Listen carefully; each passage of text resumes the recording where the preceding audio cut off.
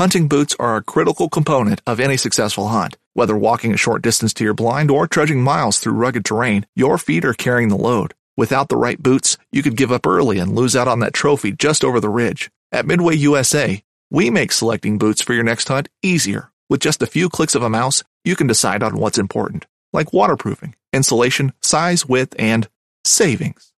For just about everything for shooting, hunting, and the outdoors, check out MidwayUSA.com. Midway USA brand product designers have one straightforward goal: develop high-quality, technically sound products and deliver them to customers at reasonable prices. If you are immersed in the shooting sports industry and pay close attention to every single detail, you know our products are built right and stand up to everyday use. Who has shooting mats and range bag systems to hunting clothing and just about everything for the outdoors? Log on and shop 24/7 with super fast shipping. MidwayUSA.com. Fishing like a local isn't just about catching fish. It's about connecting with the environment and the people who call it home. It's about hearing the stories and traditions that have been passed down for generations and sharing unforgettable moments with the people you meet along the way. Fishing like a local is having an experience that stays with you forever. And with Fishing Booker, you can experience it too, no matter where you are. Discover your next adventure on Fishing Booker. And so sure enough, goose is flying about 100 yards away, not interested. And I hit that flag, and that damn thing locked up its wings and sucked right to that flag. It's like a magic wand. We shot that bird. A little group of birds come off after that. And I hit that. I started flagging, and them birds locked in. And I'd stop flagging, and they'd kind of moving their wings. I'd hit that flag, they'd lock in again. And I could pull those birds over them. And so I was the first person in my area to use a flag. Welcome to the Foul Front Outdoors Waterfowl Podcast, where our goal is to recruit and educate new hunters while entertaining the rest of you. Without new hunters and the mentorship of those more seasoned, this passion as we know it faces an uncertain future. So get the word out, turn the volume up, and enjoy the show, because you're on the Foul Front.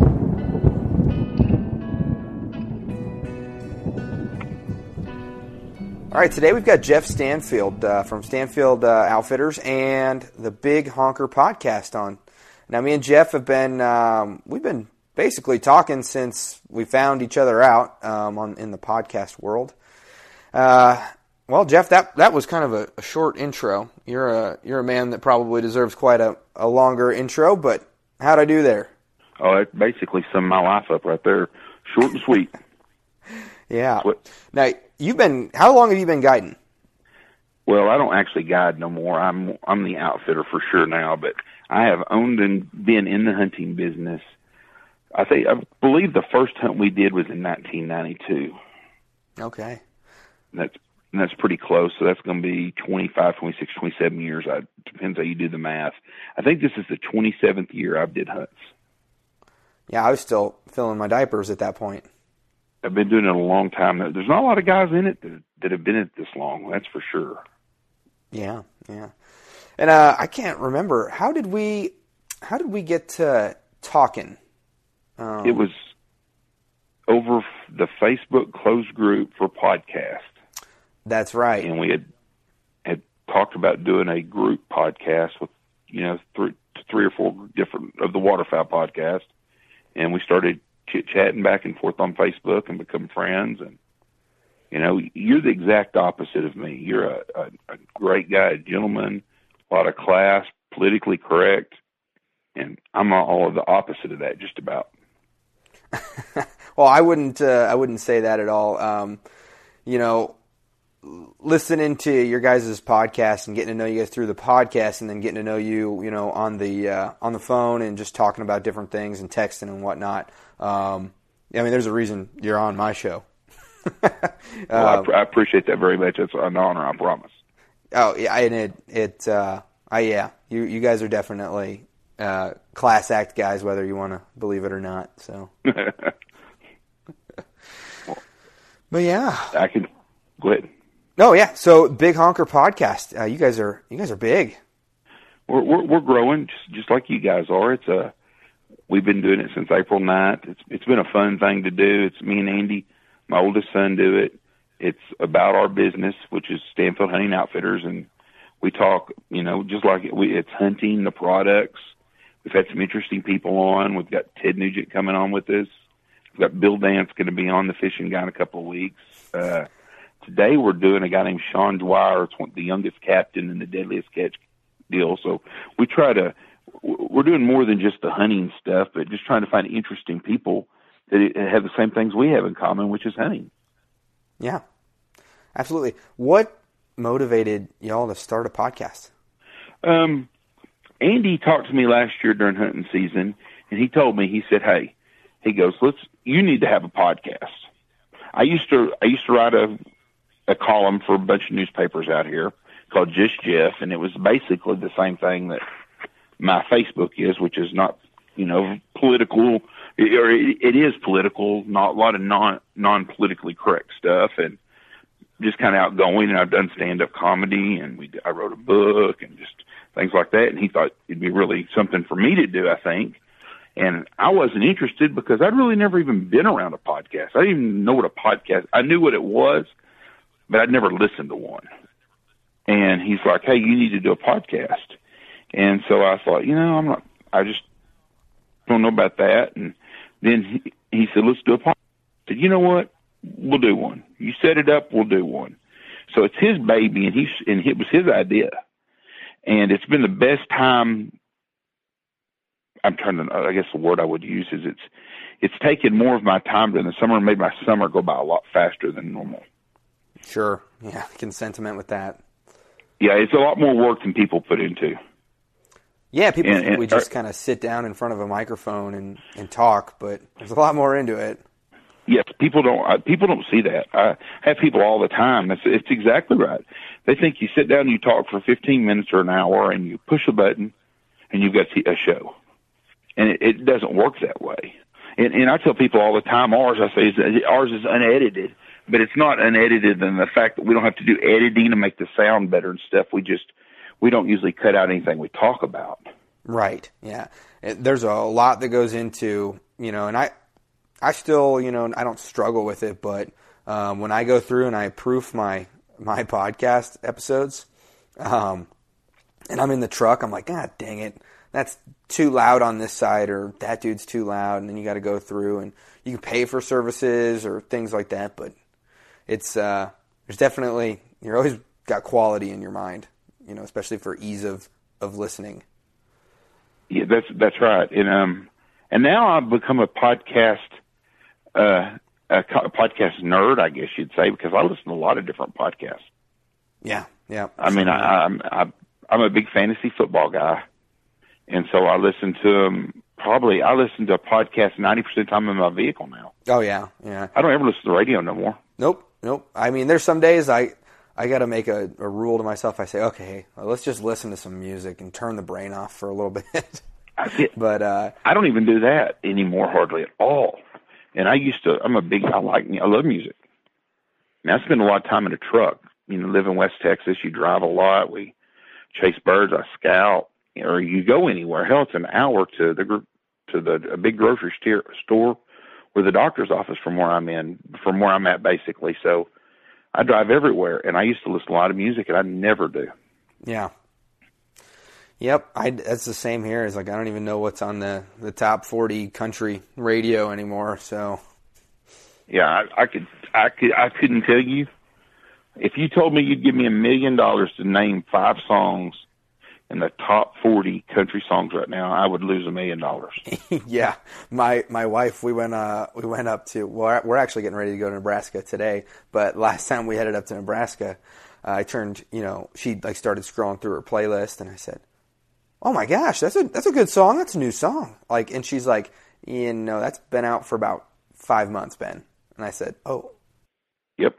So you going to a Husker game this weekend? Yes, sir. Actually, I'm going to go teal hunting tomorrow morning. Got some private land next to a decent marsh that's known to be pretty good. And so we're going to go teal hunting in the morning, waking up early.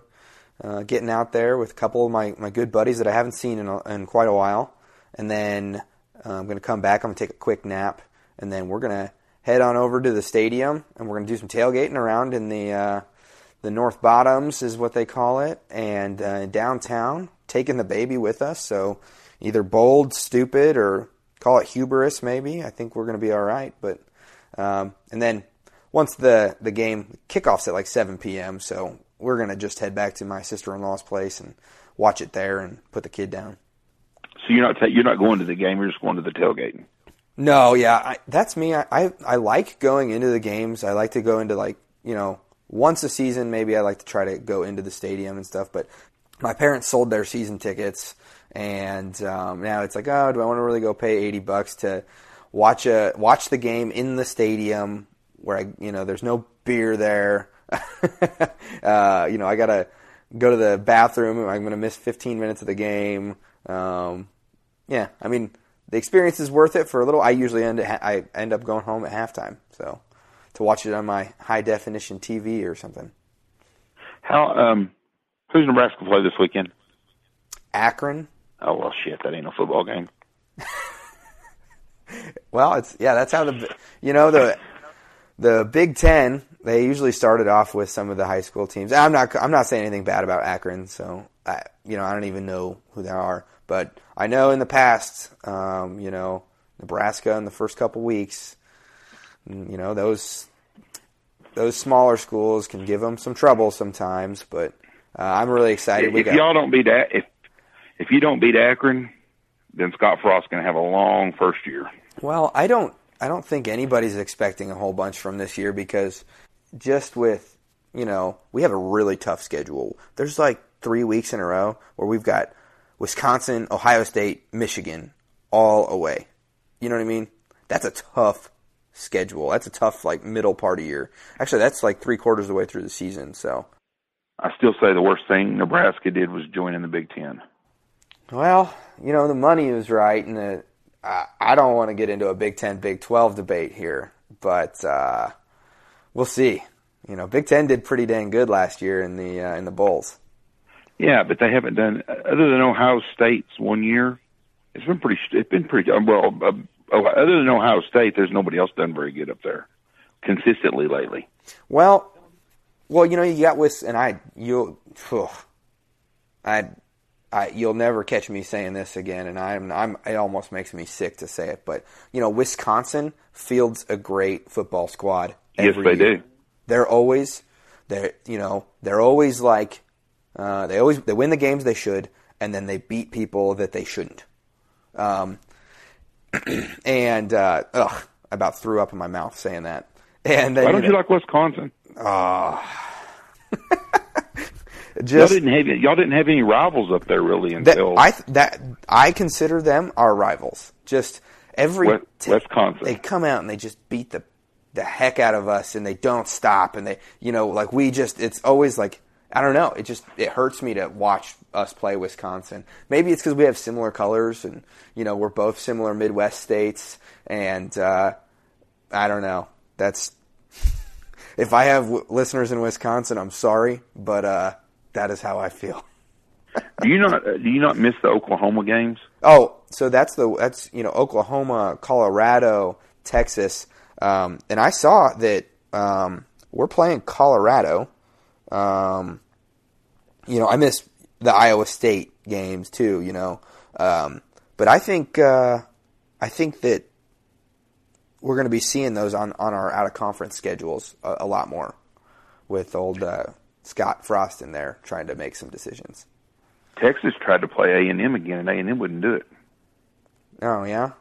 Just this week I read about it. Texas, you mark this down right now. It's August. The University of Texas will be a top 10 football team this year. Okay. I wrote it down. Mark it down. They're a program on the rise. Yeah, yeah.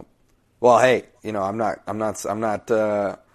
saying it, but I'm thinking next year we're going to be starting off that way. So I got all the faith and confidence in the world of Coach Frost, and I think he's going to get us back to where we need to be, which is where we need to be is beating Alabama's butt in the national championship. Well, my Blake that works for me, he's a Nebraska kid, and he's sold on Frost going undefeated this year. Oh, that's lofty. He's a lofty guy. I mean, well, anytime your coach can get down there and pad up and run reps against the defense to give him a good look, whew, you know what I mean? I didn't know he did that, but don't surprise him. He was a gamer. Oh yeah, yep. Well, Jeff, should we get away from football and get into the meat of what we were going to talk about? This is your show. You do it what you want to do. Yeah, maybe someday I'll start a Husker football podcast, but who knows? Well, besides the podcast and all our similarities and things that we talk about a lot on the phone, the one thing that I wanted to bring you on for particularly is talking about the evolution of the hunting game or the hunting industry, however, whatever we want to call it, over the past 25 years, and some of the technological changes, some of the people changes, and some of the gear that's come out that's really been a game changer, if it were. And who better to talk about that than someone that's been grinding it out for the last 27 years? This week's episode is brought to you by the following partners. Hunt Hickory Creek. And new to Hunt Hickory Creek this year is their Central Kansas Lodge. Now, they run hunters from the end of October all the way through January, and they're situated right between Quivira and Cheyenne Bottoms, which combined can hold hundreds of thousands of birds at a time. Now, these guys work their tails off to not only put you on birds, but to show you a great time. So don't take your chance on something shady or unknown. Come check out Chase and a few of his guides, Cody and Scotty, in our Facebook group and pick their brains. And if you're going to hunt Kansas, hunt Hickory Creek. We're also brought to you by Dive Bomb Industries, the fastest growing, most affordable decoys on the market. With unmatched customer service, you can find them on Facebook, Instagram, or divebombindustries.com. You can also find Asher in our listeners group, and you can use the code FOULFRONT to get your 10% off and get yourself into a large, effective, and affordable and easy to set up spread. It takes about a minute to set out a dozen. They take up no space in the garage or truck. So go get yourself twice the decoys with half the price and none of the hassle at Dive Bomb Industries. Now, with dove season approaching us, and teal season, remember that they too are migratory game birds. Federal laws apply in all 50 states, and that includes gifting and tagging laws. Make sure to keep your birds separated and or tagged when transporting or storing them with other hunters' birds. This includes from field to home as well. Gifting in the field, although commonly done, is never legal under 50 CFR 2040, and it must be done at the donor or donee's personal abode. For other helpful hints and tips, check them out on Facebook or under Toe Tags LLC on their website at toetagsllc.com. Have fun, be safe, and keep it legal. We're also brought to you by Athlon Optics, which produces some of the finest shooting scopes and binoculars on the market. Their ED glass is top-notch and rivals the glass of binos 3 or 4 times their price. You'll be able to pick a goose out in a depression from half a mile away with these things. They're tough, sturdy, and then this is where Athlon Optics goes above and beyond with a lifetime warranty. This thing which is pretty critical for a waterfowl hunter. So head on over to Athlon Optics and get a top-of-the-line binocular system for the season at a fraction of the price and a no-worries guarantee. FreelanceHuntStats.com. I have to tell you, I'm really excited to start using the Freelance Hunt Stats system this year. So if you've never logged your hunts in the past, or I think it's something that you should really start doing this season, on FreelanceHuntStats.com. Not only can you look back and remember past hunts, but you can also use it to help you learn and improve with your future hunting successes. So don't forget to set up your account and start logging this season. We're also brought to you by Duck Nuts. That's DUKNUTZ. Now, I've been fighting decoy rigging systems since I started. Wrapping, coiling, even Texas rigs. Talk about a pain in the butt. Now, I work hard, but at the end of the morning, it's time to go home. And Duck Nuts allows you to rig your decoys so that all you got to do is throw them in the bag. And with their friction system, it's too easy to just pull the line and pack up or throw them out. It also allows you to adjust for depth. So if you're tired of fighting decoy rigs, head on over to ducknuts.com and use your 10% off Foul Front discount code. Also brought to you by Gypsum Creek Retrievers, which is a full-service gun dog training facility in the heart of the Midwest. And they look to build eager, confident, and reliable field companions through a unique approach that you won't find at many other places. So go check out Gypsum Creek Retrievers on Facebook or Instagram, or you can hit up Evan, the owner, in our Facebook group. We're also brought to you by DuckTech. Increase your odds of success in the blind this year with the DuckTech mobile app. 3-time world champion duck caller Barney Califf teaches you how to make the most important sounds, what they mean to a duck, and when to use them. DuckTech is available to download in the App Store and Google Play. So with the season approaching, get the app today so you can put more ducks on the strap tomorrow.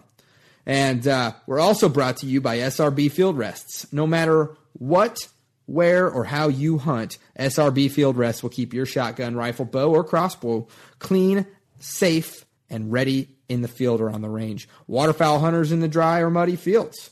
Turkey or predator hunters in the pop-up blinds. Hey, if you're hunting deer, elk, or bear, or any other big game, hunting in box blinds, they've got you covered. They even have rests for bow fishermen. So head on over to srbfieldrests.com and use your Fowl Front discount code to get 10% off. Okay, let's get back into the show. But before we do, I just want to tell you guys, use these companies. These people are bringing you the Fowl Front podcast, and it's not just because they cut us a check. We have a lot of people out there that want to support the show, and these are the ones that we choose. These behind all these companies are great people, really fun people to work with, and I hope you get to know them just as well as I do.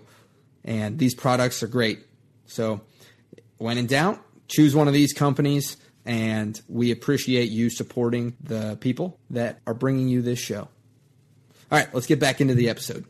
I have seen a lot of changes in the business from the decoys to all the gadgets that go with it. When I first got in the hunting business and started hunting from the early 90s, from the time I started goose hunting and doing this for a job, the biggest thing I've seen, well, the decoys, when we first started getting in it, they didn't have all the real good the silhouettes like they have now. You know, there wasn't a dive bomb industries. There were some silhouette companies out there, and they were fighting amongst themselves. And the first big change that we made is when we first started hunting, we used the G&H shell decoys, the mediums, and they had the larges, and I had the 747s, and we still use some of the 747s sometimes because we use them to hide under in the peanut fields when we dig in. Those are the huge ones. The big ones. Yeah. And we still use those to this day some, not that often, but when we do dig in the peanuts still, we do use the big decoys. But that was the basis of our whole spread, was using the medium shells. And my spread might consist of 10 dozen decoys back then. I mean, you just didn't have nobody had a big spread like that. And I was a poor boy when I first got in the hunting business, and I didn't have any money. And so everything that I was using was stuff that I used on my own.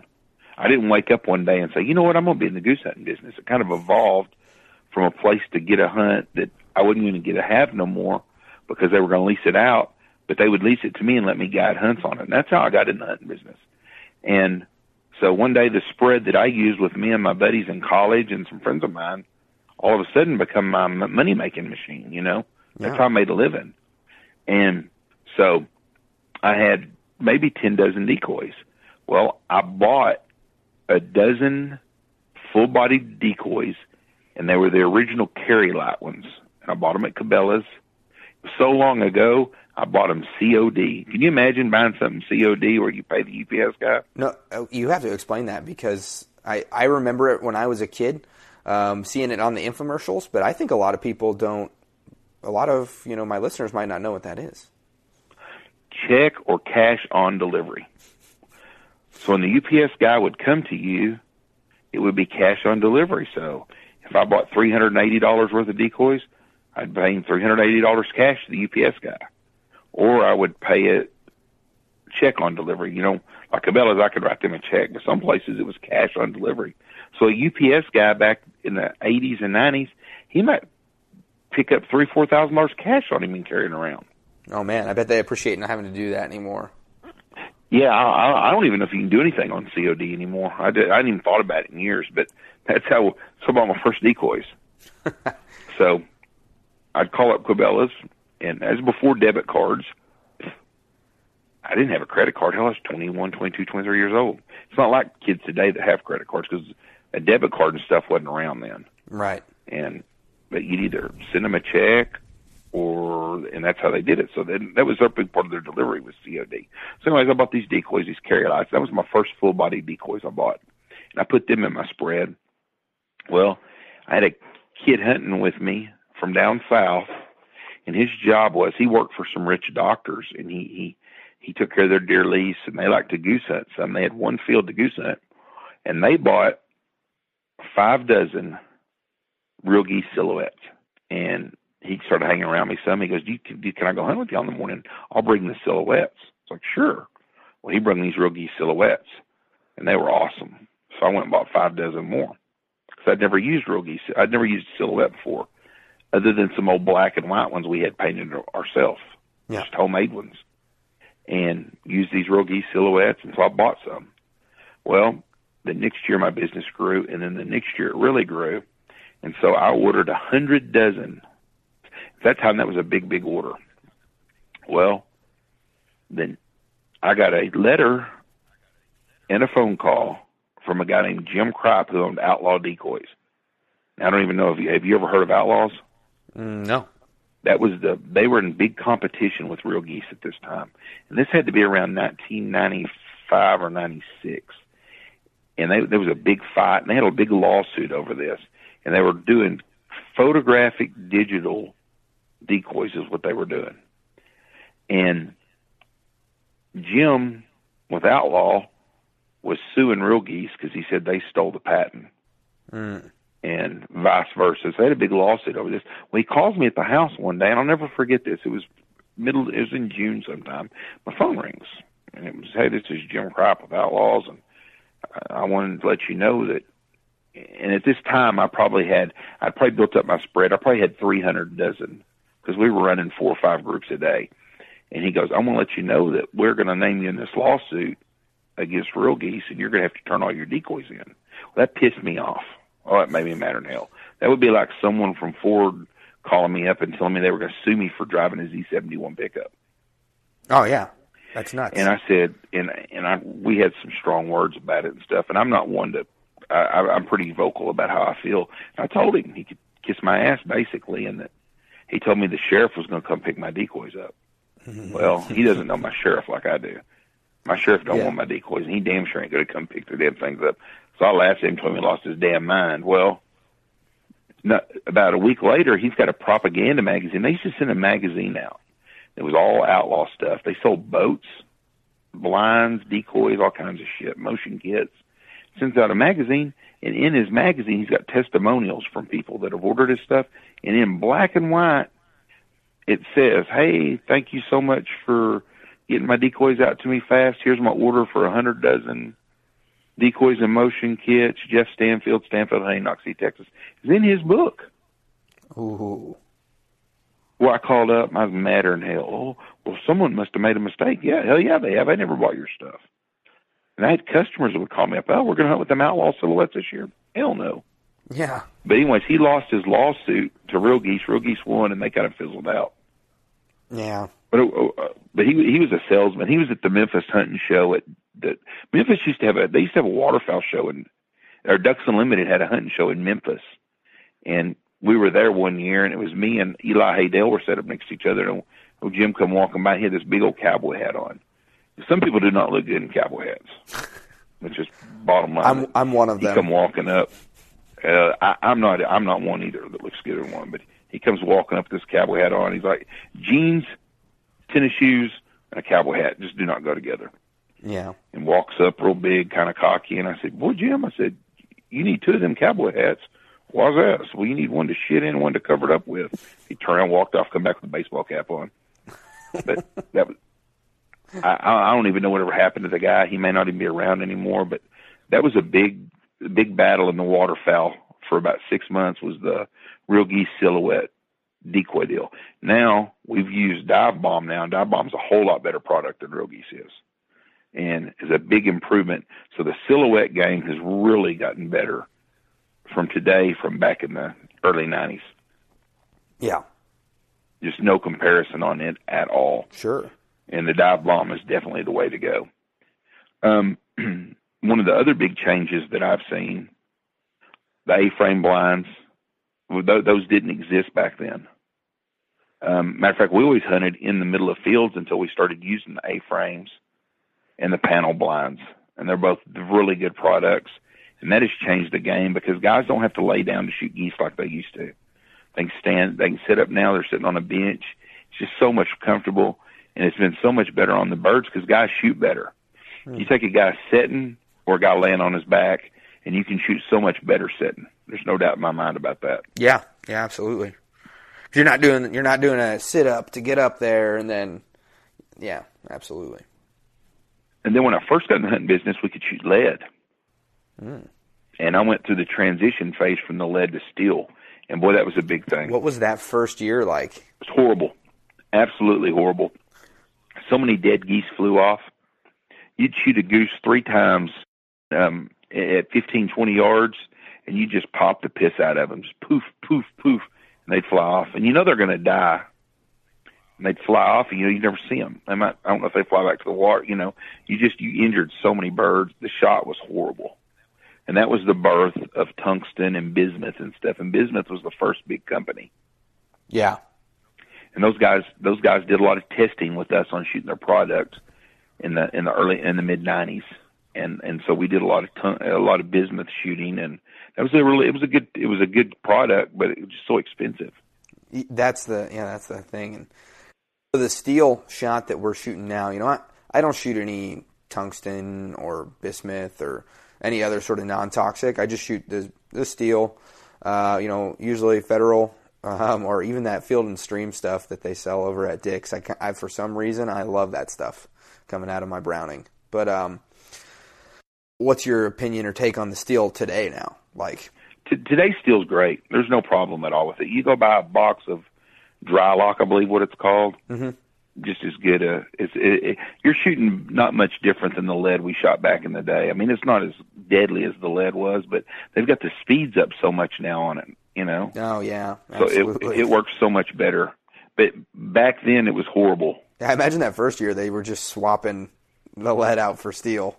It was bad. Just run the steel instead, and didn't do any to bringing speeds up or anything like that. So I could tell when in a group, because back then I guided all the time still, and you'd guide. I'd be guiding, and we sit behind our hunters. Our hunters are in the line behind us, and we sit in the middle back behind, 5 yards behind them, and so you can overview and see everything. Yeah. And during doing that, we call, birds break in, and we're shooting birds at 10 to 15 yards. We're not pass shooting. We're shooting in your face type shooting. Is the kind of hunting we do. Yeah. And they would shoot, and you could see if a guy was shooting lead and he wasn't supposed to be. If a guy was just crushing the birds, I'd be like, I bet that boy's not shooting steel. And I'd tell them they'd sign a waiver, and if the game wouldn't come, that's on them, not me. Before we'd hunt, guys can't shoot lead shot, but you could damn sure tell when someone was still shooting lead. There's no doubt about it. Because they'd just be birds crumpling in his lane. Oh yeah. Just like they'd shoot their beaks off, as old Ron Winnicke used to say. Mm-hmm. And they would, and it made a big difference. So the evolution of shells and ammunition has changed. The same with guns. I don't know what year Benelli come into existence, but when I first got in business, nobody was shooting no Benellis then. I never saw a gun with a sticker on it. Yeah, what's your thoughts on the guns with the stickers on them? I don't know why. Do they drive their trucks and put NASCAR stickers all over them? I think it looks stupid. I think it's just a young guy's deal. And as you get older, and I look back now at stuff I did when I was young that probably the old timers looked at me like I was an idiot on. It's the same way. I don't understand it. But I don't know why the young people don't respect a beautiful old gun. I shoot a Browning over under. I've shot a over under since I got in the hunting business. And my gun is not a pigeon grade gun. My gun is a gun I've used. I've had to row a boat with it. I've got dowel rods in the stock where I've shot them off. It shoots 3.5s. I don't shoot 3.5s no more through it. But it's Parkerized Browning over under. I took a $1,700 shotgun and made it worth about $300, but it works. It doesn't shine, but it was a tool of mine too. But I don't understand why kids don't appreciate stuff like that and want to shoot these guns. That I shoot over under, so I'm not a fan of shooting 3 shells, anyways. I mean, that's actually, I'm switching over to that this year. We had a podcast episode talking about selecting a waterfowl gun, and people told me, "Oh, you won't do it. You won't shoot I said, "Well, people have been shooting double barrels at birds for a long freaking time, gentlemen. Like, it's not a new thing. I mean, it's not standard anymore with the plastic guns and all that stuff. Just I think a lot of that comes from that is like looks cutting edge and cool." And so everybody wants to have the, cutting edge, space age technology stuff. But yeah, I'm the same. I appreciate a good looking old, something that I could pass down to my kid. Yeah, I do not want to shoot a gun that's not, I mean, I'll shoot whatever I had to, but if my choice is to shoot the older guns, I like them. I like an over and under. And I've shot an over under so long that I'm used to having 2 shells. Yeah. Like I told Andy the other day, we talked about this. If you can kill them in the first 2 shells, you don't have to shoot 3 every time. Yeah, I've never. I think I've shot 1 triple. So, and I know for dang sure that there's been some times where the goal was to get all 3 shells out, not to shoot 2 birds.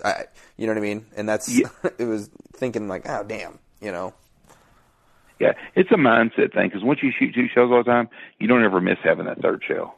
Right. I don't ever think about it, but I'll have someone that shoots an automatic or whatever they shoot, and they shoot it. They're like, oh, I wish I had the 3rd shell. Most times on a flock of birds, if you're guiding a hunt or you're hunting with some guys, and you bring in 15 birds and there's 6 guys shooting, you're only going to shoot 6 birds anyways. I don't care if you got a group of 12 guys or you got a group of 4 guys. People average about 1 bird per flock. Yeah. And it always seems, I think, that there's something about it. You can talk about, okay, you shoot, this is your lane, this is your lane, this is your lane. But when there's a group of birds coming in, there's always 1 or 2 or 2 or 3 birds that, for whatever reason, those birds are the most visually appealing targets, and everybody shoots those 2 or 3 birds. Well, in West Texas and southern Oklahoma, I can tell you what it is. It's a snow goose. We can have 100 birds do it, come in the spread. The birds that fly away are the birds that land on the ground always. Nobody ever shoots the birds that land in the decoys. And I don't mean shoot them in the decoys. I mean as soon as they jump up, shoot them. They don't ever mow them birds down. They're shooting at the 50-yard birds that are 3 stories high, they're the back end of the flock. But the birds right up front never get shot at that land. But if a white goose is in the spread, I don't care where it is, that's the bird that's going to get hammered because everybody shoots at the white bird. Interesting. I see it every day during hunting season. There's a white bird, 8 guys will shoot the same white bird. They won't shoot the birds in front of them. That's interesting. Because we don't shoot very many snow geese. Yeah. That's, I always just laugh when everybody, I just hear, bop, bop, bop, bop, bop, in the whole group, and there's one bird that poor bird. And I'm like, hey guys, thanks for shooting in your lanes. Like, had, 12 birds come in, man, we hammered 2 of them. Like, it always just makes me laugh. It's like that every day. You see the same thing. But the birds that land in the spread never get shot. I'll tell you some other changes I've seen. And me and Scott Trinan talked about this. I think the biggest change has been the motion. Scott says it's the calling. The decoys are last on that list, even though we've transitioned from the crappy silhouettes to the real good dive bomb silhouette. The decoy deal, it hasn't changed because a goose decoy looks like a goose decoy and a duck decoy looks like a duck decoy from the 1950s. If you pick up a sporting goods calendar from the 50s and you could buy duck decoys, or if you went back to 1912 where they were hand carving their decoys, it still looks like a decoy. Right. I mean, so a decoy hasn't changed at all, other than the goose decoys, some don't shine as much as they used to, and the silhouettes have definitely changed. But still a goose decoy. But back then, there wasn't no motion decoys. There wasn't even mojos. There wasn't any sort of flag.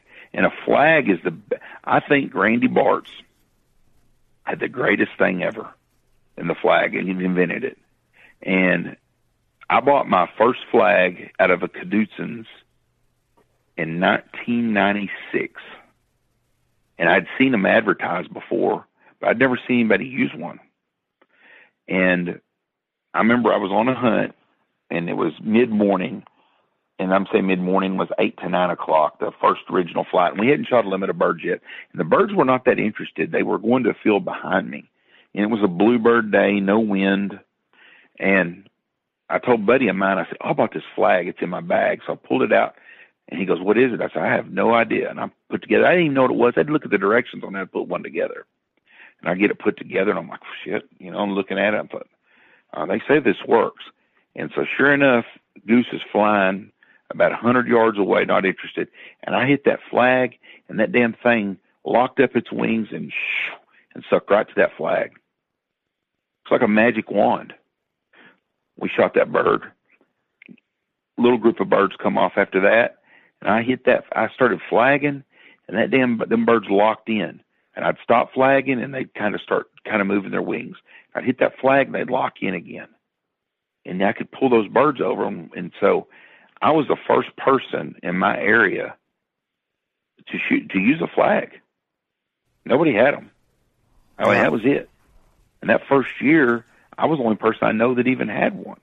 Now, after that, it became more and more popular. And then the next year, Randy come and hunted with me. Him and Mike Ducard, who had Illusion Goose Calls.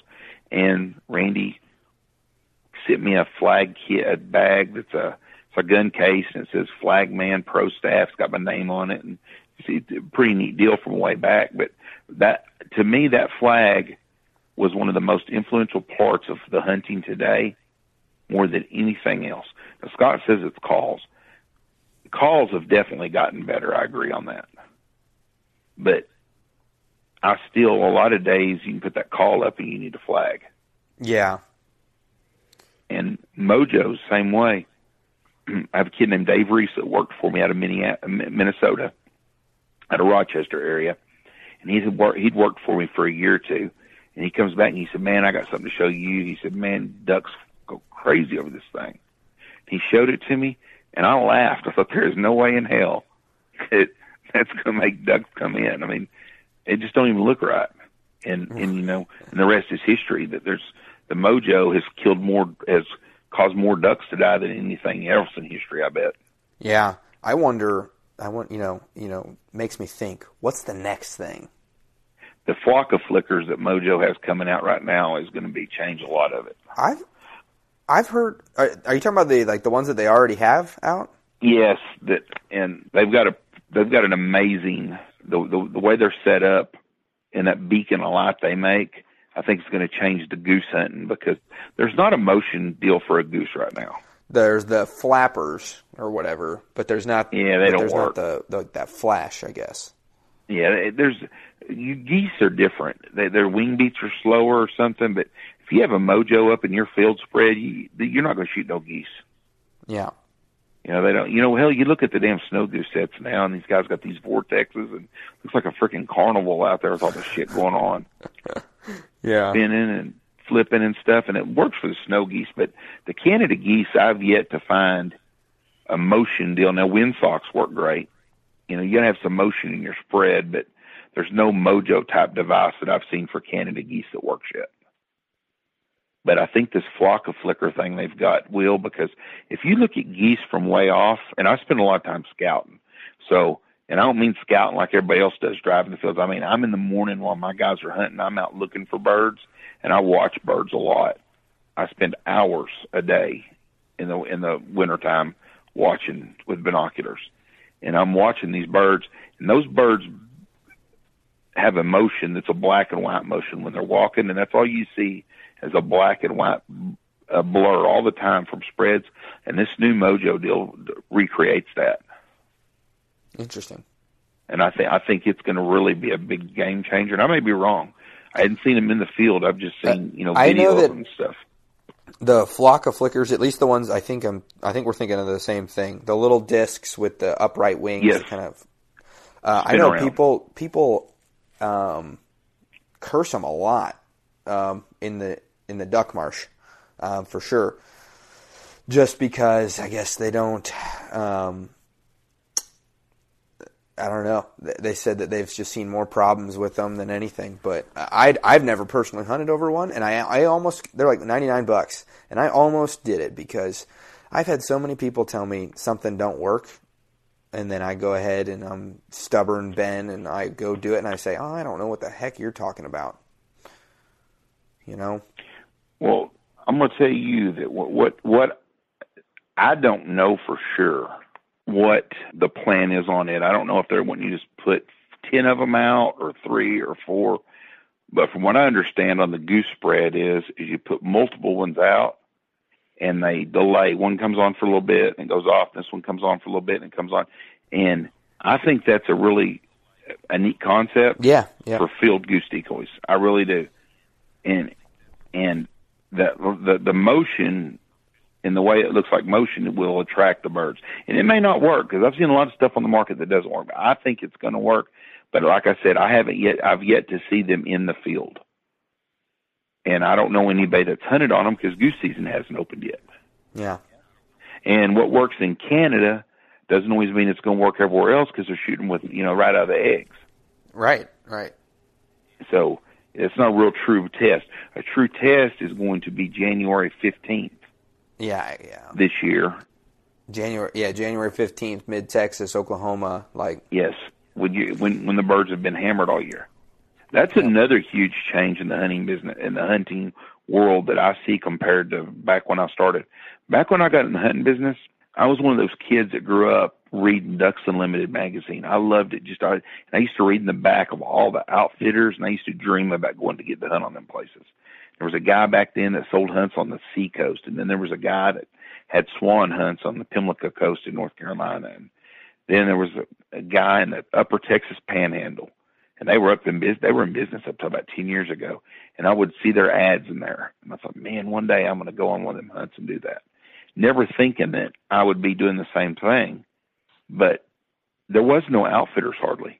When I first started outfitting in West Texas, there was 2 guys hunting up around Amarillo. Nobody hunted in Lubbock. Shit, there's 35 outfitters in Lubbock now. In Oklahoma, there wasn't nobody selling goose hunts in Oklahoma that I know about. I'm sure there was some guy somewhere hunted some here and there, but just running a big operation. Yeah. But there was no big operations in Kansas. There was a few places in Canada you could go. So when we started hunting our birds around Knox City in November, and still to this day, we shoot a lot of birds in November. We get a bunch of early birds for some reason that come to Knox City. We'll have more birds in Knox City than they will in Great Bend, Kansas at the 2 refuges, November 15th usually. It's unless we've had a big cold Arctic push. But those birds hadn't been hunted much at all. Now, early November, you see birds, you'll see specks, and you can tell a bird's been hunted. A lot of them wings are, he's got stuff missing where he's been shot at and stuff. But people are starting to hunt now, September 1st, and there's a ton of people hunting starting tomorrow in Canada, and the pressure on the geese and ducks is so much more than it used to be. And some of that is because waterfowl hunting is cheaper than deer hunting, I think. And I think Phil Robertson had a lot to do with it because he got more people excited about it. But the internet and Facebook have changed it because a group of guys in southern Louisiana have talked about going to North Dakota or South Dakota or to Canada to hunt early in the year in September and October. They really didn't know who to go with. Well, now you get on there and you can find 50 people guiding in southern Saskatchewan. Yeah, and you can talk to them that second. You can literally just shoot them a message, and they'll hit you back within a minute. Yes, and you didn't have to wait for them to call you back, or it might be 2 days, and you didn't have to. Or if you got some buddies and you own your own stuff, and not a lot of people have their own goose rigs. It's not like duck hunting. Duck hunting's really inexpensive if you really just want to duck hunt on your own. You can find a pond to hunt or public water somewhere. You need some waders, a dozen duck decoys, and you can hunt. So for less than $500, you can have a spread. Well, you can't goose hunt for $500. Yeah, exactly. But these guys got these rigs of goose decoys, and they all, there's 5 or 6 buddies. They chip in, they buy a trailer, and they buy their stuff, and they hook up their truck, and they go to Canada somewhere, and they get on the internet and Facebook, and they find a place that's holding some birds, and they do it that way. And so it's real common now. Where back 20 years ago, that was very unusual. Well, you're talking about, not being able to own a goose. Not a lot of people have goose rigs. And it was something I'd been dreaming about for, several years, ever since I started waterfowl hunting, or getting heavy into it, I should say. And so I had accumulated, close to, 100 goose decoys. It wasn't until I went to move this last time from Oklahoma up to Kansas, I went and I threw all of them in the back of my pickup, and I didn't have enough room. And I said, I can't get a bigger spread than this. The heck am I going to do? With all this. And then that's when we got to seeing like the silhouettes. Okay, let's check this out. And then got to talking to Asher from Dive Bomb Industries, and because people don't realize, okay, go buy yourself 10 dozen full body AVNX. You ain't throwing that in the back of your pickup truck. No. Now you gotta go buy a trailer. Oh, you don't want someone to steal that crap because it's expensive? You don't want it to be sitting out in the weather all day or all year round when you're not using it? You gotta buy an enclosed trailer or go buy somewhere to park your trailer. And yeah, that it can all add up pretty dang quick. And then time, ugh. If you've got an enclosed trailer full of decoys, we'll call it a Canada rig, which is basically one of our enclosed trailers. And you put all your decoys in there, and you got your full bodies, you've got silhouettes, you've got your layout blinds, you've got your duck decoys, field duck decoys, you got your couple of mojos, you got blankets to hide under if you need to hide under that. A spread that we could have in a trailer that we could run anywhere with everything we need in it. You're going to have about $15,000 tied up per trailer. Yeah. Yep.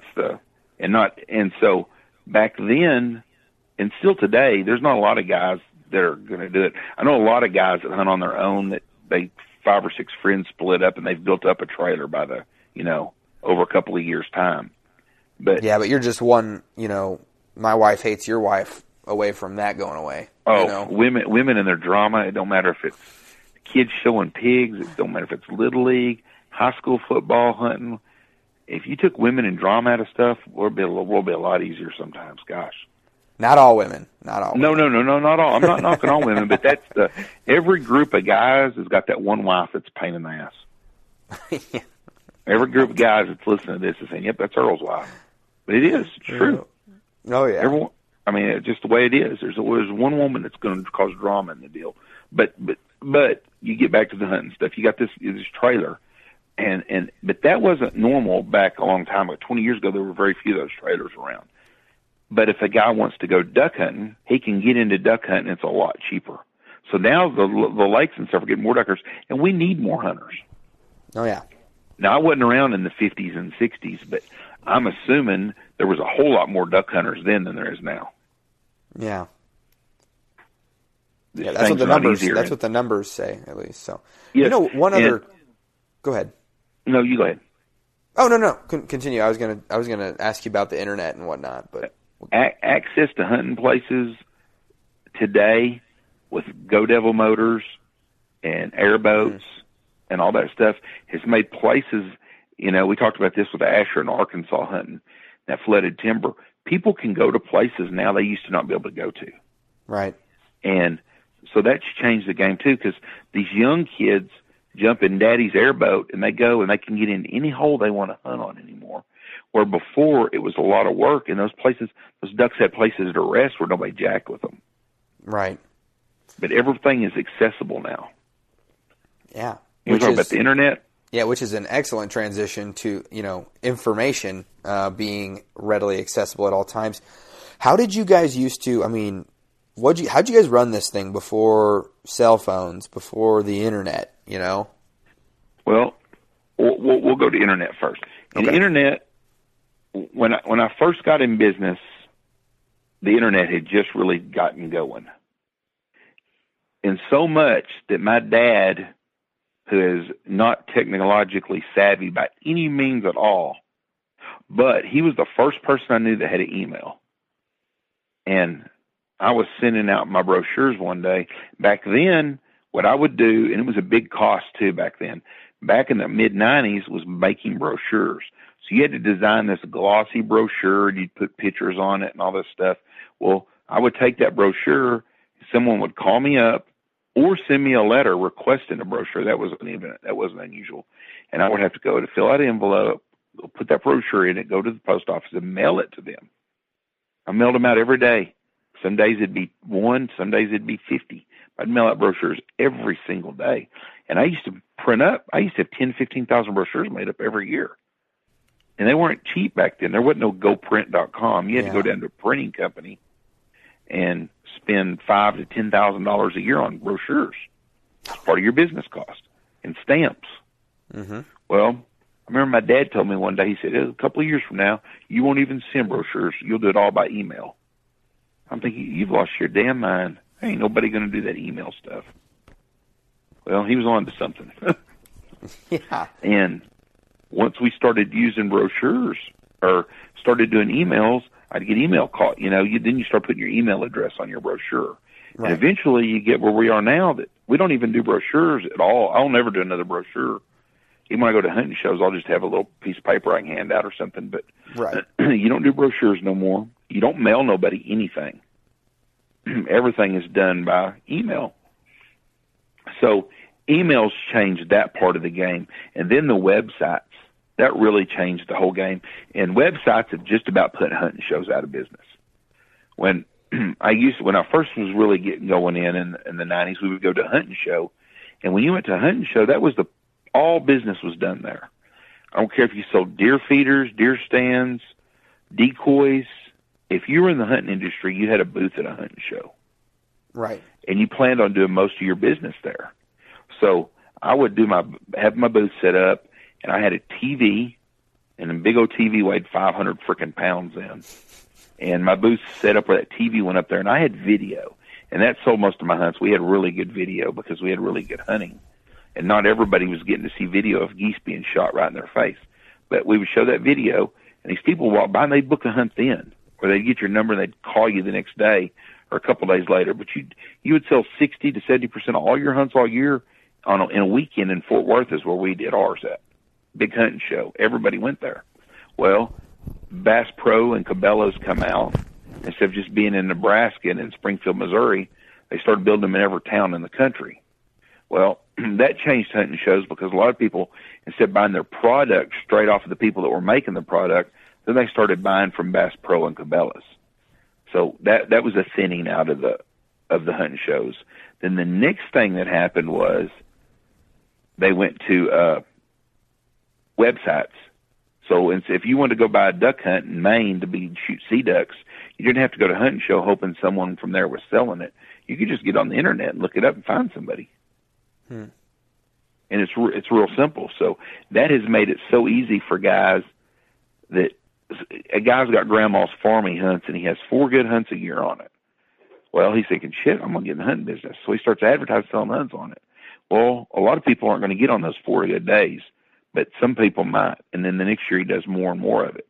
And so I think the internet has helped the hunting business tremendously, but it's also hurt it because it's taken away having any skin in the game, any experience, because you can just put a couple of pictures up and you have 1 good hunt a year, 2 good hunts a year, and you sell hunts to these people knowing they're never going to have that kind of hunt.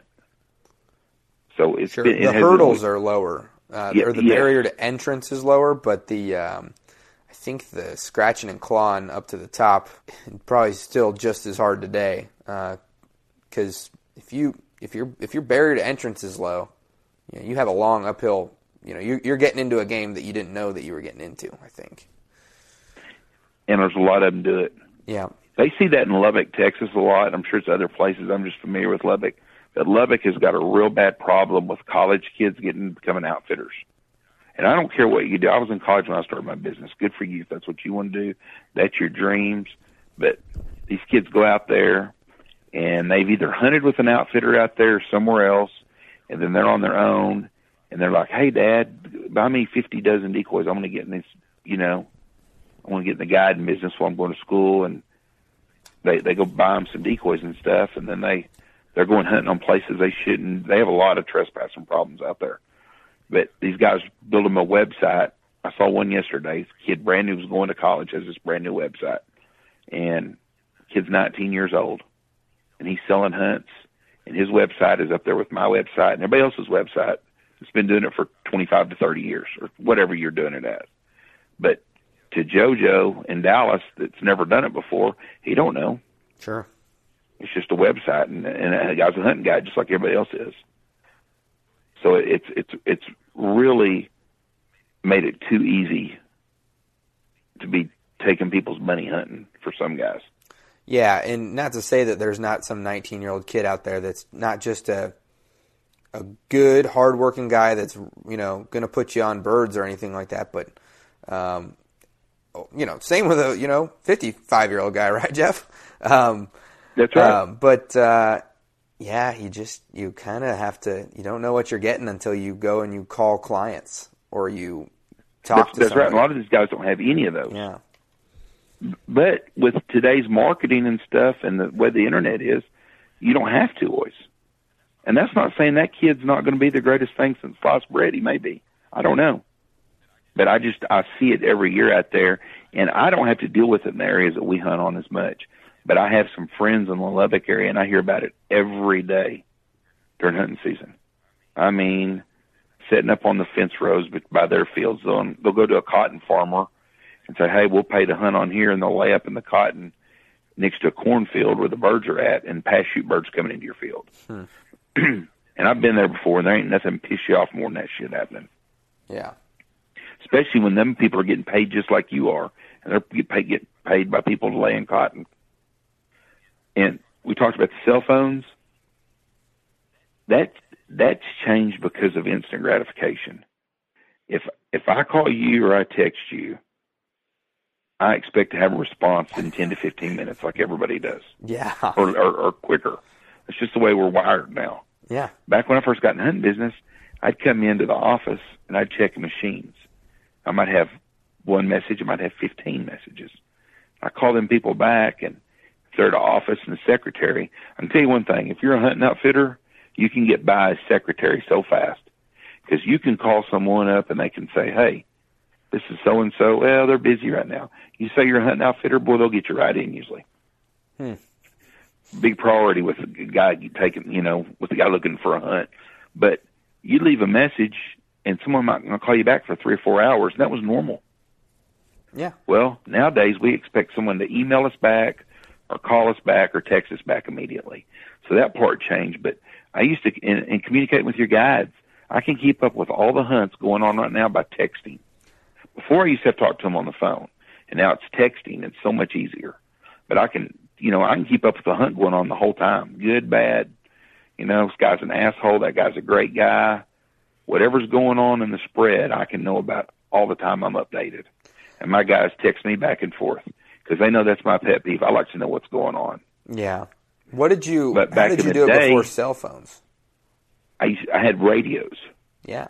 And I didn't have those little radios, those Motorola radios they sell now for $69 that you can buy at Walmart. There's two of them. I had to buy the heavy. They were about $250 a piece. And I had chargers. And at the lodge, I had about 8 radios. And they had a closet, and they were in there charged up. And every guide had to get a radio in the morning. Bring your radio in, plug it in at night, take it out in the morning so it's charged up. I'd drive down the road, and I'd pull up the spread, and I'd get on there like a walkie-talkie, and I could talk to them. Yeah. And these are the ones with, like, repeaters that they have at the co-ops and stuff like that? Yeah, no, I didn't ever go that far. I was going to do that and put a base in and have one at my office and at my house so I could keep up with them. But what this one was just had they say 3 mile range, which means about 3/4 of a mile. Yeah. And I could pull up to this, the spread, and I could get an idea of what was going on. And one time I'd even make the guys stand up with hand signals and kind of, 2 hands up in the air means we're having a good hunt. I just like to know what's going on. Right. Hey, I'm not going to change nothing. There's nothing I can do to change it. But I like to know what's going on. If we've got 4 groups out and all 4 groups have had good hunts, I'd go down and do my scouting for the day. I might drive back, watch them for a little bit. Then I'd go to the office and get ready for everybody coming in when the hunts were over and checking out and all that stuff. But with a text, if you've got an issue or a problem, you don't have to wait till someone gets in to tell you, hey, we've got a problem. Right. You know exactly, hey, we got this guy coming in, whatever the deal is. I'll tell you the difference is not having a phone. I had a client of mine, we were hunting up on this big ranch called the Spike Box. It's big wheat fields, 3, 4, 5,000 acre wheat fields. The biggest wheat field they got up there, 6,500 acres of wheat, which would be 10 miles. And I get a call at the house about 7:15 in the morning. I'm just fixing to leave. And I used to take my kids to school in the morning, then I would make my rounds. So I'm fixing to leave, take them to school, and then I go check on my hunters. Phone rings. It's out of town number. Hello, how can I? No. Hey, this is so-and-so. I'm a secretary for this gentleman. He's on a hunt with you. I said, yes, ma'am. She goes, well, his father passed away, and I need you get a hold of him. I was like, okay. So I had to drive up in the wheat country, and I got out there as they were coming out of the spread. They were coming out of the hunt. They were done. They done shot out real early. I met him on the road, and I had to tell him his father had passed away. You know, you need the emergency. You need to go. Your father passed away. Or whatever. I don't remember the exact conversation, but yeah, I couldn't just call on a cell phone like you could do nowadays. Yeah. And there's an interpersonal, communication connection that's definitely not there anymore. No, and so I really enjoyed that part or not enjoyed that part. I mean, the having a phone now has made things a whole lot easier. Yeah, for and sure. So, for sure, we need to do more. We need to fix some of the things with the cell phones. It's not good for us in a lot of ways, but it sure is a handy tool to have when we have emergencies. Yeah, exactly. No one likes to see a kid or guy or gal just glued to their phone all day. No, that's the young generations. I'll catch myself if I'm doing some work or something, and I've just been on the phone. I'll look up and I'll look around at my surroundings and be like, how the hell did I get in the kitchen? Yes, that's right. One of those things where I'm just working, returning phone calls, returning text messages, emails, and it's become kind of an integral part of my business, and I just man, I gotta stop.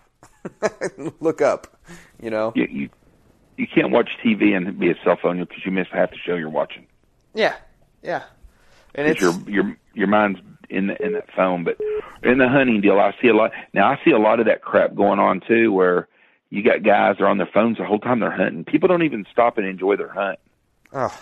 You can look down a spread of guys in a field, and they're all on the phone. Every one of them. They're laying in a duck spread or a duck blind, a pit blind, no matter where you're at, and you got guys on their phones the whole time. Yeah. Texting, Facebooking, doing this, doing that, doing this. We cannot do anything without the damn phone. Yeah. Now, I'm as guilty as everybody else is. Oh, yeah. I don't care if you watch a sporting event, whatever you do, a phone is taking up everybody's attention piece. We went to the vineyard. I miss the days when that wasn't happening. We went to the vineyard last weekend, I should say. We don't conversate no more. You go to a restaurant and you see a family. Oh, yeah. And everybody's sitting on a phone. Yeah. We went to the vineyard last weekend, me and my wife, and we got about halfway down the road, and I said, "Oh, damn, babe, I left my cell phone at the house," and she's like, "Oh, okay, well, turn around, go get it." I said, "No, I'm good," and man, I had a relaxing 3 hours, just looking out at the everything, enjoying life, enjoying wife, enjoying the kid, it was nice. Yeah, I mean, we don't need phones like that. Yeah, or at least getting away from them for a couple hours a day. So, but yeah. Well, I guess the last thing we ought to talk about is what's the changes in hunters that you've seen? Well, the phone deal is one big issue. Guys are back then. People hunted. It was about the hunt and visiting with your friends and your loved ones and being there when your kids or your dad and the sun rises up. And Yeah. We've lost sight of that because it's all about instant gratification, just like the phones with these limits. Everything's about a limit. Back then, everybody wanted to shoot a limit. Everybody does. I mean, that's just a name game. If you can shoot 30 birds, everybody wants to shoot 30 birds. You can shoot 10, you want to shoot 10. I mean, and it's always been that way. But today, it's more stressed on the success of how much you kill, as much to being on the hunt. Yeah. I see the old timer guys that I hunt with, and you can hunt a group of 6 guys that are 50 or 60 years old that have been hunting together for 30, 40 years, or 5 years, or 2 years. And they enjoy being around each other and the camaraderie and the stories and, you know, their generation, talking about their generation stuff. And I see those guys, and they're enjoying it and loving it more, and it means something more to them than a group of kids that I have that are college kids that hunt. And it's all about taking pictures, putting them on Instagram, and shooting a limit of birds. There's more respect for hunting from the older gentlemen than there are the young gentlemen. And I also have noticed that the group of 60 years old and older guys don't have their phones out. Yeah. You know, unless a guy gets a call for business, their phones don't even come out. Most of them keep their phones in the truck. Oh, yeah. And I'll have a guy come up that's 60 years old, and he'll say, "Hey, can you take a picture with my phone for us?" And you get the picture. I go, "Yeah, right. You know, what's the deal? Hell, I don't even have a code on it, or shit, I don't know. Let me see if I can figure it out." And they have to give it to somebody else to show them how to use it to take a picture. But theirs is all about the hunt, the same as it was in 1972 when they hunted together, where the kid that's hunting has Instagrammed the whole hunt, so everybody in his fraternity or that he works with knows everything that's happened to him since 5:15 when he left from breakfast this morning. Right. And he's more caught up in his digital friends and world than he is the actual world he's living in. Yeah.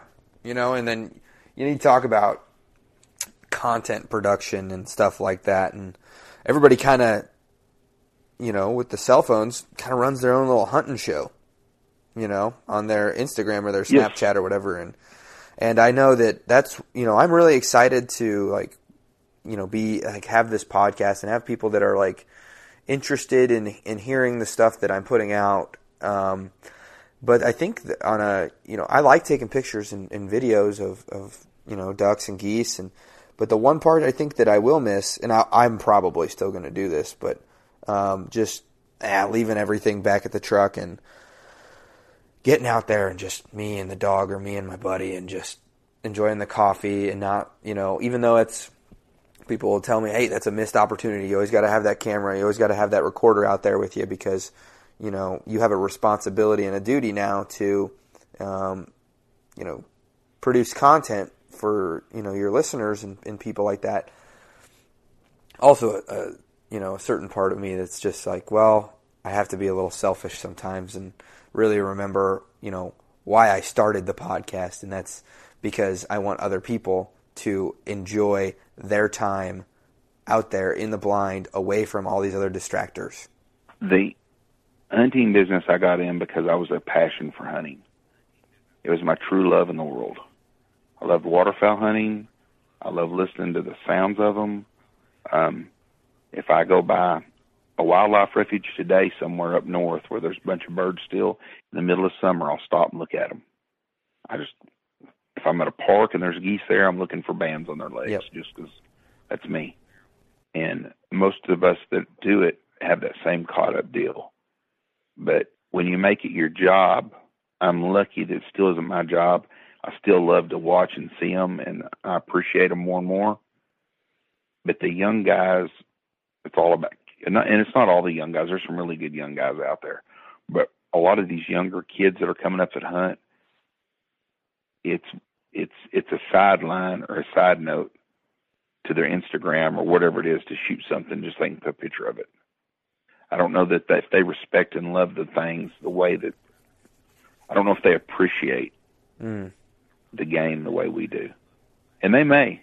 Some of them do, I know. It's not all of them. There's a lot of great young guys that really, but right. But so many of the young kids that hunt with us today, don't really care about the hunting and stuff. Yeah. They're going because Dad made them. Oh, of course. If they're going to do it, by God, they're going to show it.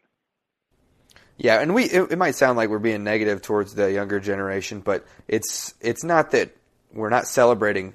The reason that we're not, sitting here celebrating all the good ones is because that's great, and we know that that's out there. But trying to address the issues, and if you hear it, maybe we can, when we talk about it, maybe it changes someone's viewpoint, and they think to themselves, yeah, you know what, you're right. I gotta focus a little bit more. I gotta double down and put that cell phone down, maybe, or not worry about the Instagram photo and appreciate the birds more and do it.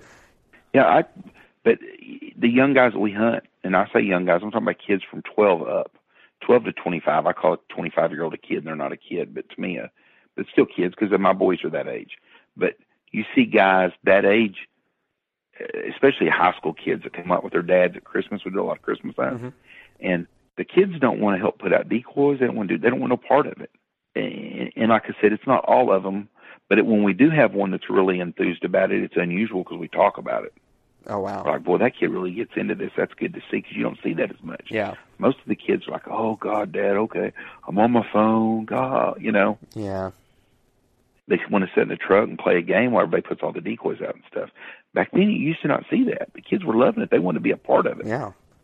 And we got to get kids hunting again.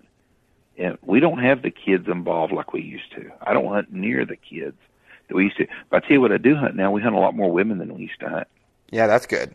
That's at least a step in there. A lot more women are involved with hunting now than they used to be. Yes, it is. It's great. But I see more and more of them all the time. And I've some of the best shots I've seen have been women lately.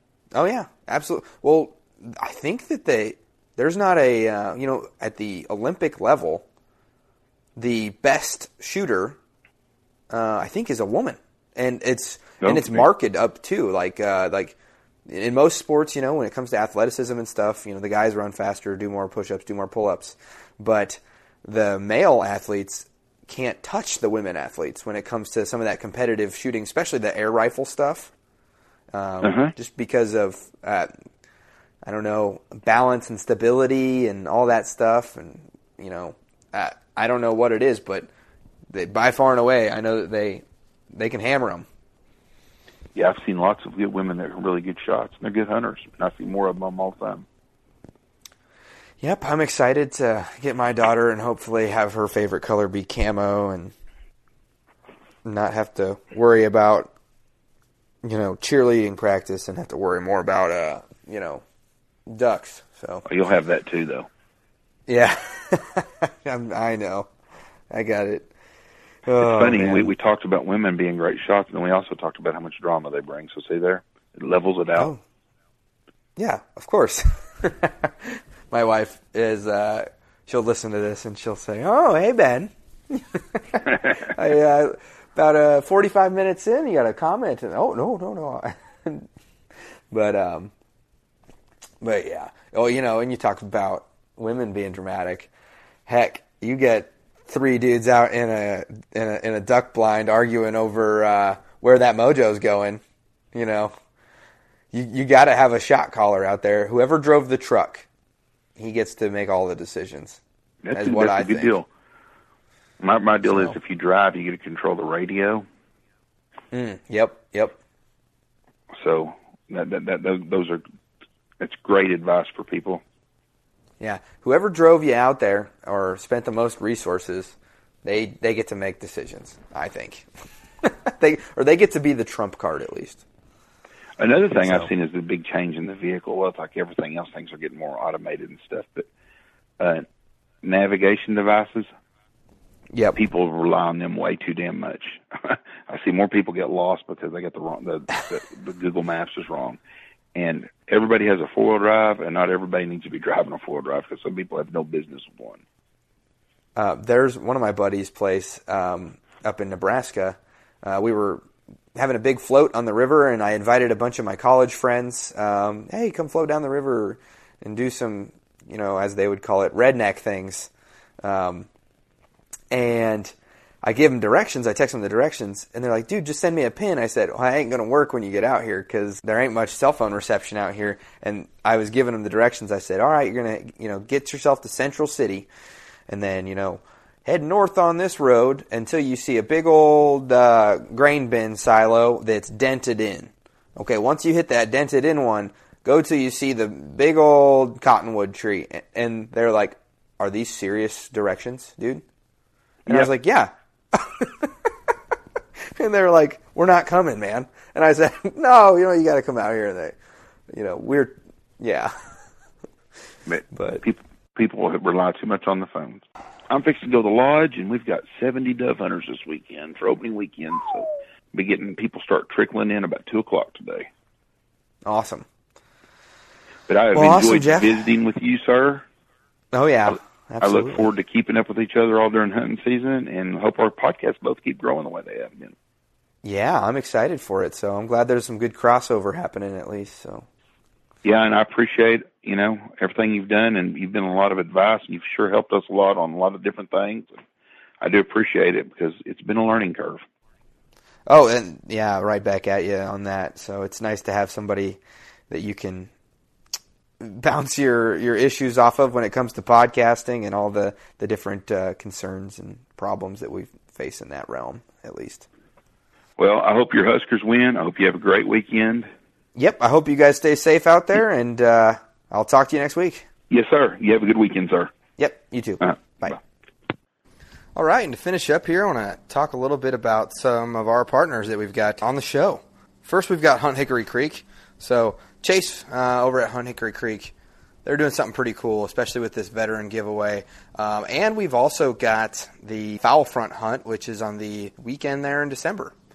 So we're really excited about that, and we're going to be hoping to make that an annual thing. So we can definitely look forward to hearing a little bit more from them as the season progresses. And don't forget, if you're thinking about spending money on a guided hunt somewhere out of state, especially in Kansas, get on over here, talk to Chase, talk to Cody, talk to Scotty, and you can basically get to check out a guide service for free and make an informed decision instead of just some guy off the internet or somebody kind of told you something about this.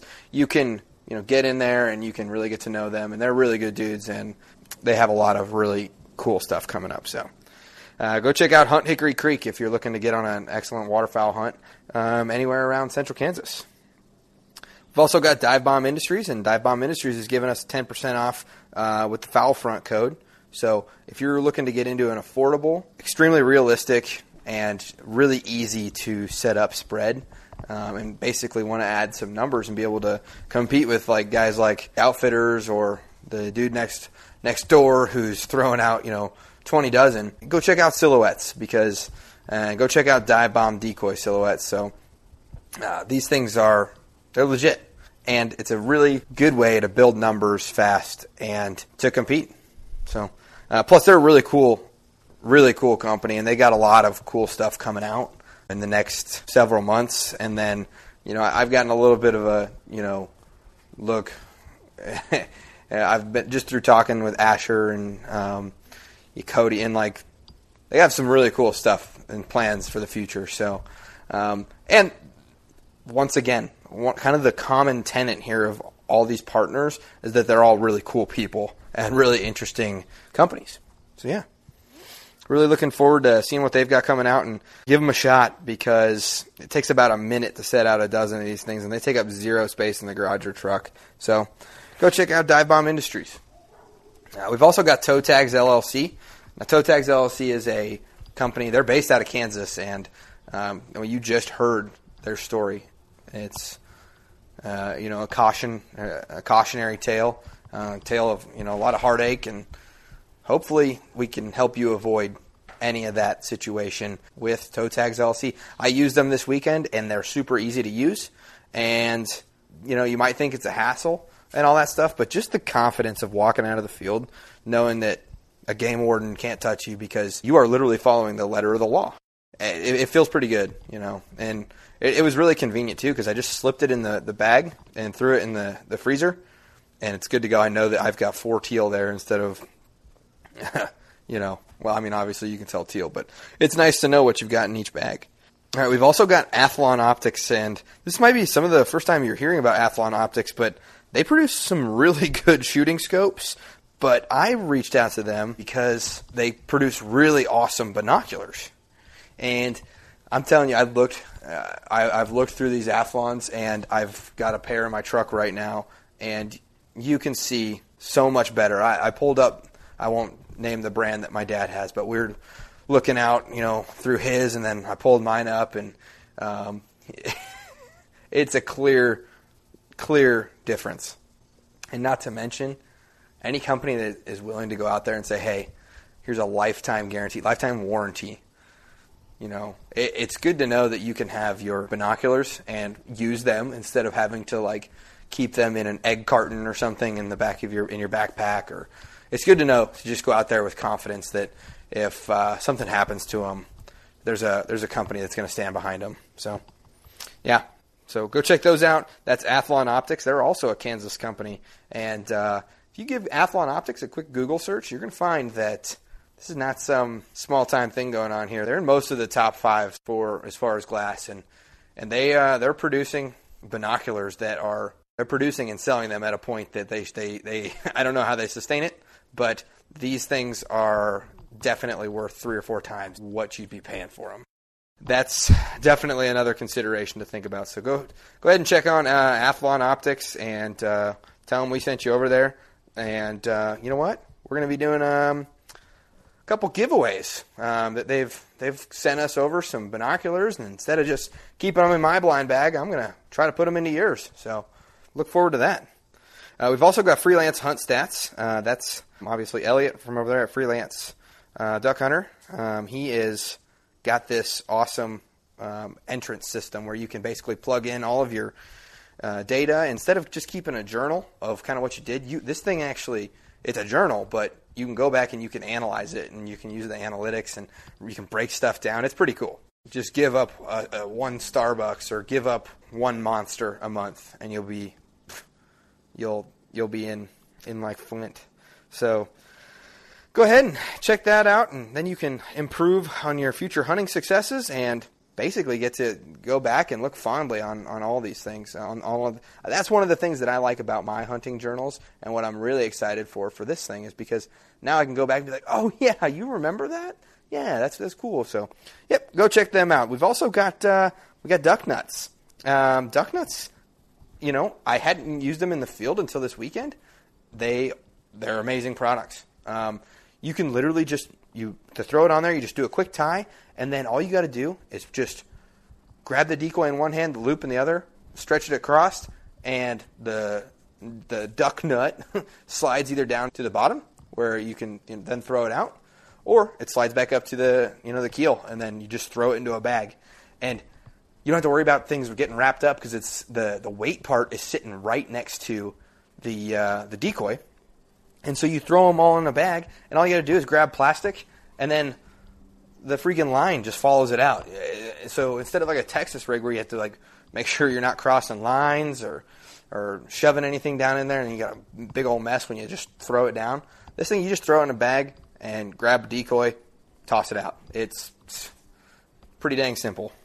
So yeah, go check them out. They have also got 10% off if you use the code FOULFRONT on their site. So head on over to ducknuts.com. That's DUKNUTZ. Then there's Gypsum Creek Retrievers. Evan down there is running a full-service gun dog training facility right in the middle of Kansas, and I look forward to heading down there. I'm actually in a couple weeks here, 2 weeks. I'm heading down there, and we're gonna go hunt it up and get on some teal, and he's gonna show me kind of some of his methods and some of his dogs that he's training right now, and I'm really looking forward to it. We're gonna do an episode basically on tuning up dogs and kind of what his program is all about. It's not like most of the programs out there, but it's got some similarities with some of the really more successful dog trainers out there. So yeah. And then we've also got, if you are trying to figure out how to learn to call, or even if you just want to make sure that you're all tuned up, there's some good programs out there for you. But I'm going to recommend DuckTech app. So you go down into the Google store and you DuckTech mobile app. Download this thing, and it's got Barney Califf on there, who is a 3-time world champion duck caller, and he teaches you the basic elements of your duck calling, and kind of tells you, what they mean and when to hit them and all that stuff. I looked through it, and it's pretty cool. The coolest feature about it is you can hear it. It goes, wah, wah, wah. And then you can make the sound, wah, wah, wah. It'll record you, and then it'll play it over that. So you can say, okay, this is what they sound like. This is what I sound like. Oh, okay, dang. Okay, delete that recording, and then hit it again. And so that you can kind of compare and evaluate yourself. And I think that's an extremely useful function.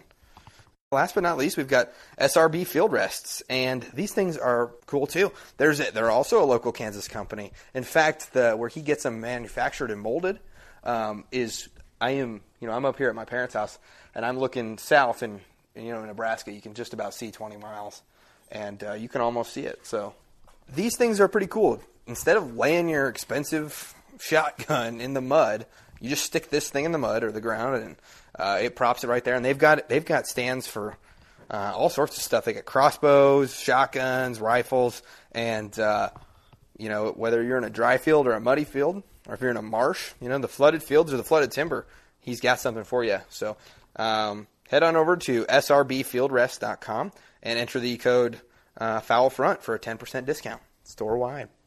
So, all right, guys and gals, I'm super excited that we got to sit here and educate and inform you on some of these laws and stuff that we might not have known about before.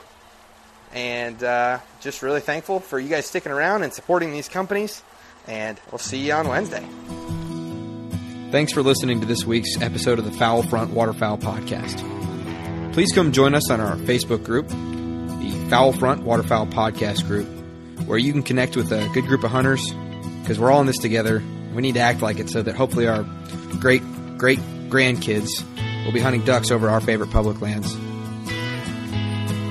We also ask that you go ahead and give us a written review on iTunes and give us 5 stars if you think we deserve it. And we really do want to hear back from you so that we can give you the best possible content. And if you get in on that Facebook group, you can get in there and you can ask questions and you can tell us what you want to hear next, or you can tell us what you don't like, and we'll be sure to tailor things to our listeners. So, all right, stay safe out there, and we will see you next week.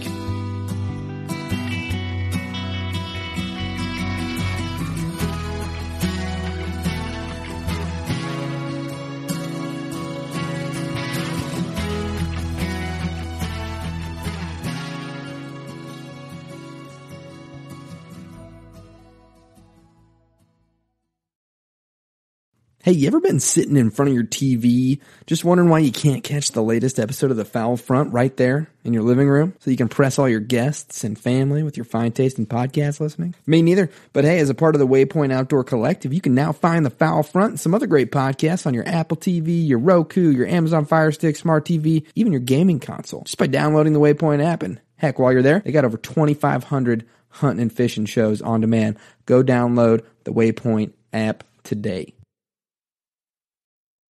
I'm Will Cooper, host of HuntStand's Make Your Mark podcast. For even more content, be sure to watch the original films from HuntStand Presents on the Waypoint TV channel every Tuesday at 10 p.m. Eastern. Visit waypointtv.com to learn more. Join Captain Justin Leake and Meredith McCord for the best fishing action along Panama City Beach. Tune in to Chasing the Sun every Sunday at 9:30 a.m. Eastern on Waypoint TV.